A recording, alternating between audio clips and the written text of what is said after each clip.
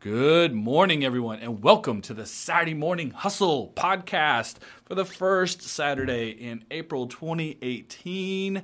And today, you guys, want to tell you about a question I was asked in a media interview this week that kind of really stuck with me after the interview was over.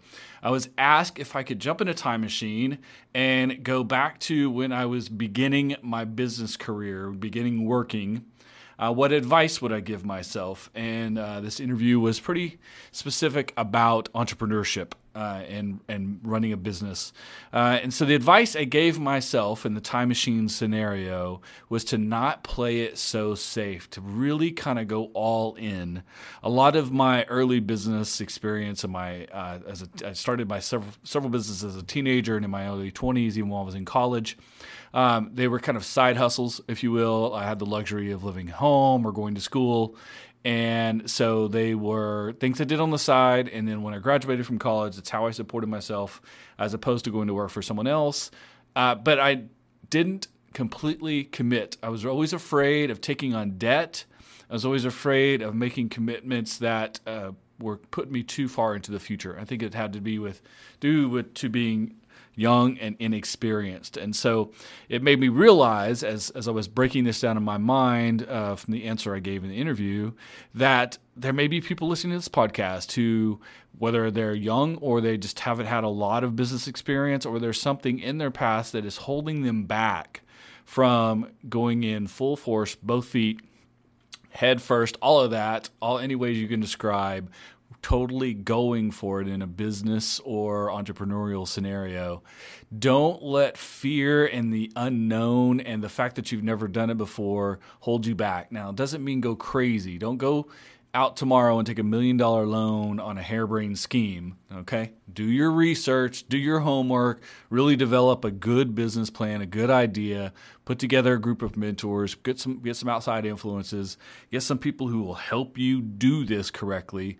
But if you actually set up a proper organization, a proper business scenario or self-brand scenario, something that you can really build and capitalize on because you have great examples to work from, don't be all uptight about taking on debt or making commitments to things in a long-term fashion. Because at the end of the day, you're trying to build something that's going to last you the next 40, 50, 60, 80 years. So why be tethered back by the idea of long-term commitments or being tied down to something? Now, typically, the reason that this is an issue for younger people is because they often don't know what they want to do with their life, if they will. They don't know what they want to be when they grow up. But that's not an excuse to do what you do now half-ass. So again, if you have a really well-developed system plan, you have the proper support, and this is not just your opinion that this will work, but every business sense from outside professionals, third parties, and partial people telling you this can work if you do these things in this way.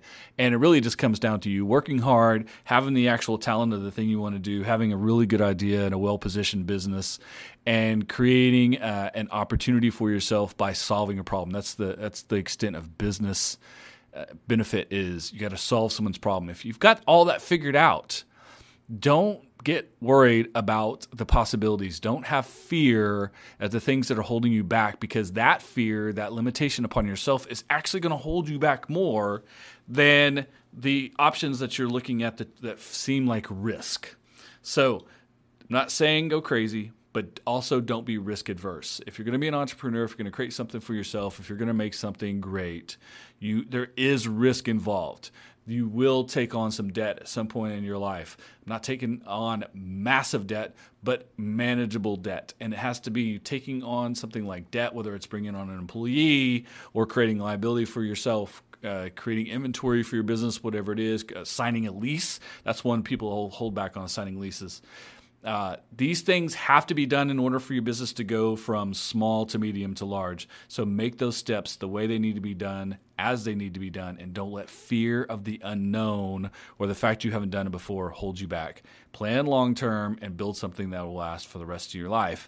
Don't let fear hold you back from doing the way things need to be done. That's my advice for you this week. Talk to you next week in the Saturday Morning Hustle. Until then, have a great week.